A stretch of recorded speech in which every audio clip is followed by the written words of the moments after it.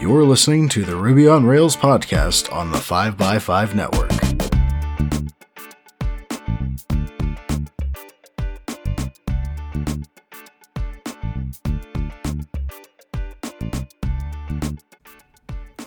You're listening to episode 293, and I'm your host, Brittany Martin. Gannon McGibbon is a software developer at Shopify.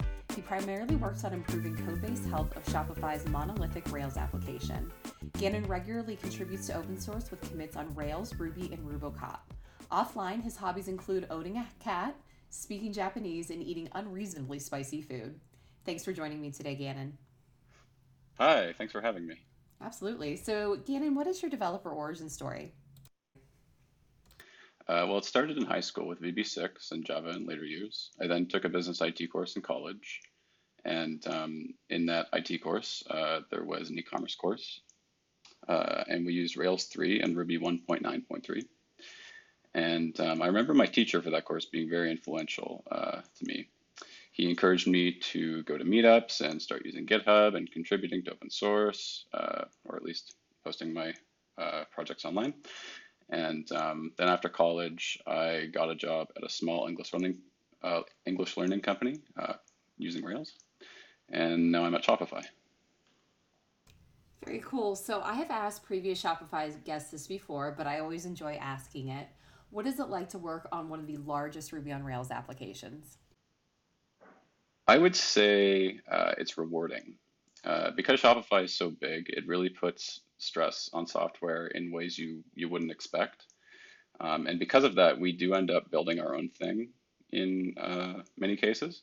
But I think the best part of my job is advocating for upstream fixes for issues that we find so that other people can benefit from our hard work. That's really cool. And, you know, as someone in the Ruby on Rails community, I really thank you for that work. That's fantastic. So speaking of, I saw that you're number 59 of the top 100 Rails committers, which is absolutely incredible. How did you get started committing to Rails? So Shopify offers a program where you can go for a few months and work on Rails or another open source project instead of your regular job. And I volunteered for that and got accepted and chose Rails as my project to work on. And I started commenting on old issues and trying to close them out. Just sort of trying to get context on things that people have sort of forgotten about because the team that's managing the issues is small and there's enough work to do as it is for your paid job. So a lot of your commits are around merging PRs and enforcing coding standards. Do you have advice for the listeners around those areas? Yes, I think that in terms of merging PRs, it's very easy to press the merge button when you have permission to. Stepping back a bit from that, I think code review is a real art form that developers need to really hone their skills on. So contributing to open source by reviewing open source PRs is a great way to sort of get involved and leveling up your skills. And it doesn't even need to be an open source. You could review your coworkers' PRs if you don't do that already. The feedback cycle you get with other developers is very rewarding for both yourself and for them. In terms of coding standards, I started on the issues team for Rails, and that means that I can't, or at least I couldn't at first, merge code changes. It was only documentation PRs and non-code changes, essentially. So while I do have strong opinions on how code should be written, Rails doesn't accept stylistic PRs, and I think most of those early contributions were related to documentation. But if I do have any concrete advice for anyone in terms of coding standards, it would be use Rubocop or some other static code analysis tool on your project. Thank you, Gavin. That's some really excellent advice. So let's discuss your latest article on the Shopify engineering blog titled How to Write Fast Ruby on Rails Code, which is something that we all aspire to do. What prompted writing this article? So part of Shopify's goals this year included speed as a feature and putting more emphasis on making code fast. It was adapted from an internal talk I volunteered to give. And from there, I was encouraged to write an adapted version of that talk for the engineering blog. But I think externally, two things influenced me to step up and start writing and researching for it. The first being Jeremy Evans's closing keynote at RubyKai this year, which was all about Ruby performance and optimization. It really spoke to me as to how little I knew about performance in Ruby and how much the core team of Ruby is paying attention to it and how much I appreciate it. And then also all the performance optimizations going into Rails this year really opened my eyes to speed being a real emphasis in the Ruby community as a whole. I completely agree. So, while I highly encourage everyone, and I mean everyone, to read the article, and the link is in the show notes, can you summarize the steps needed to write fast code before you get caching involved? Yes, so at the Rails level, it's important to pay attention when Active Record actually executes SQL, and also to select less columns in your queries where you can. Also to avoid unindexed columns. Also to avoid querying unindexed columns because it doesn't work very well on large tables. Use throttling where you can, especially where caching isn't possible. Use active job if you aren't already. It's a really, really necessary thing for long-running tasks in your web apps. At the Ruby level, use less gems, or at least limit yourself to gems that you trust and that aren't stale and deprecated. Metaprogram sparingly, because metaprogramming is always slower than coding it out yourself. So know the difference between ON and O1, which essentially boils down to access time in your code. For instance, an ON function would be looking up an item in an array, and O1 would be accessing something in a hash. And one is faster than the other, depending on the size of data in the data structure. So for a hash, it's always a constant lookup time, O1, and for a lookup in an array, depending on the size, it's always going to be slower or variable based on the size. Allocate less objects so that your server has less hard work to do.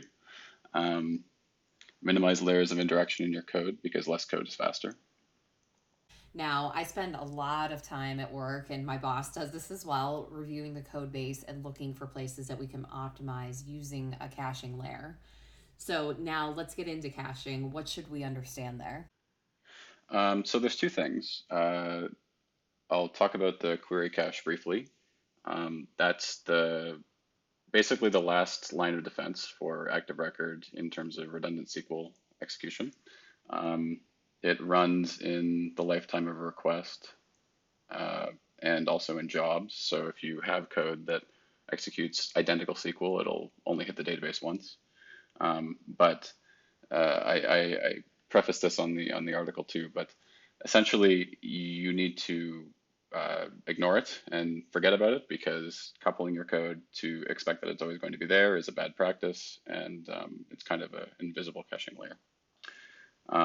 But then also the Rails cache, as Rails developers, I'm sure we know, you can cache actions, fragments, pages, views, raw data, but specifically to pay attention to, you can cache actions, views, and raw data. But the key to effective caching is to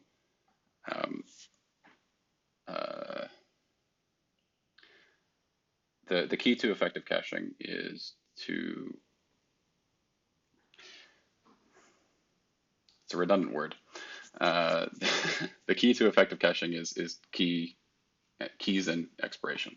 So the critical piece of caching is to name your cache keys properly and to pick appropriate expiry times. And couple that with eviction policies in your caching provider, be it Redis or Memcached or something. So you did mention dependency management. As a huge fan of Dependabot, what are your recommendations? Have you ever seen a common scenario that you see repeated into code bases where a gem is being used and really that should be just part of the actual code base?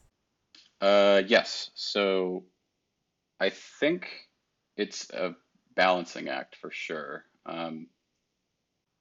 With choosing to reinvent the wheel or go with a prepackaged solution is a hard thing to argue about. But I think it comes down to how you use the gem and and how many dependencies it's bringing in itself and how actively maintained it is. There's a lot of metrics to look at.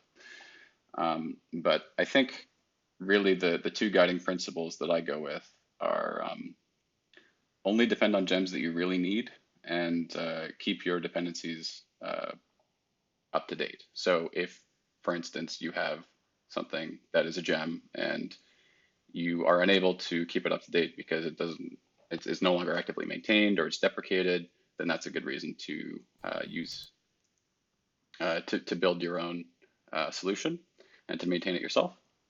Okay. So, in the end, we care as a community about whether or not Rails can scale. We hear this over and over again, and you're doing work both in the open source community and at Shopify to assist with performance. So, do you feel, Gannon, that we will ever get away from the stigma that Rails equals poor performance? Yes, I think that the three big applications that are using Rails are a good example of that: GitHub, Basecamp, and Shopify. They've all proven that you can have a large scale Rails app and still be fast. Um, I guess the thing is that Rails doesn't have microsecond response times, and Ruby isn't meant to be as fast as C++, uh, or another really low level language. Uh, these all really boil down to trade-offs, and Ruby and Rails are fun to use, and they're good enough for most web applications, I would say. I couldn't agree more.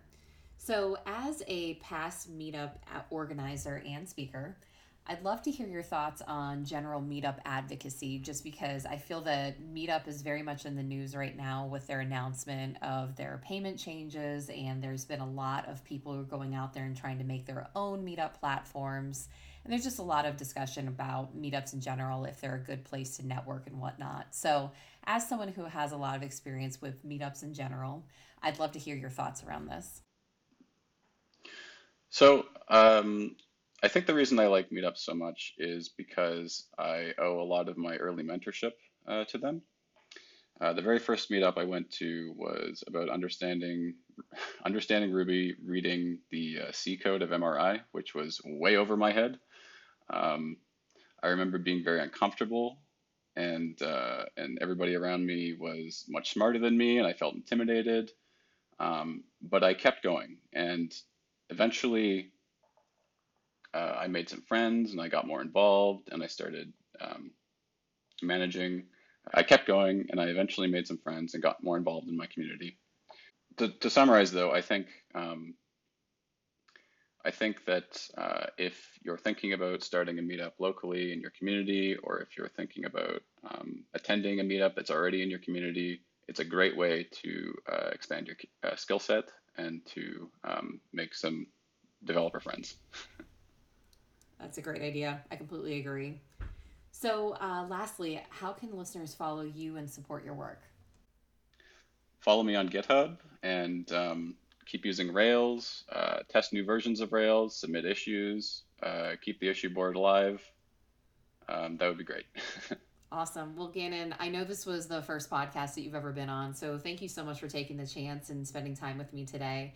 On behalf of the community, thank you for all the work that you do. Number 59 committer, which is absolutely an amazing feat. Listeners, please do support Gannon's work, and thank you so much. You have a great night. Thanks. You too.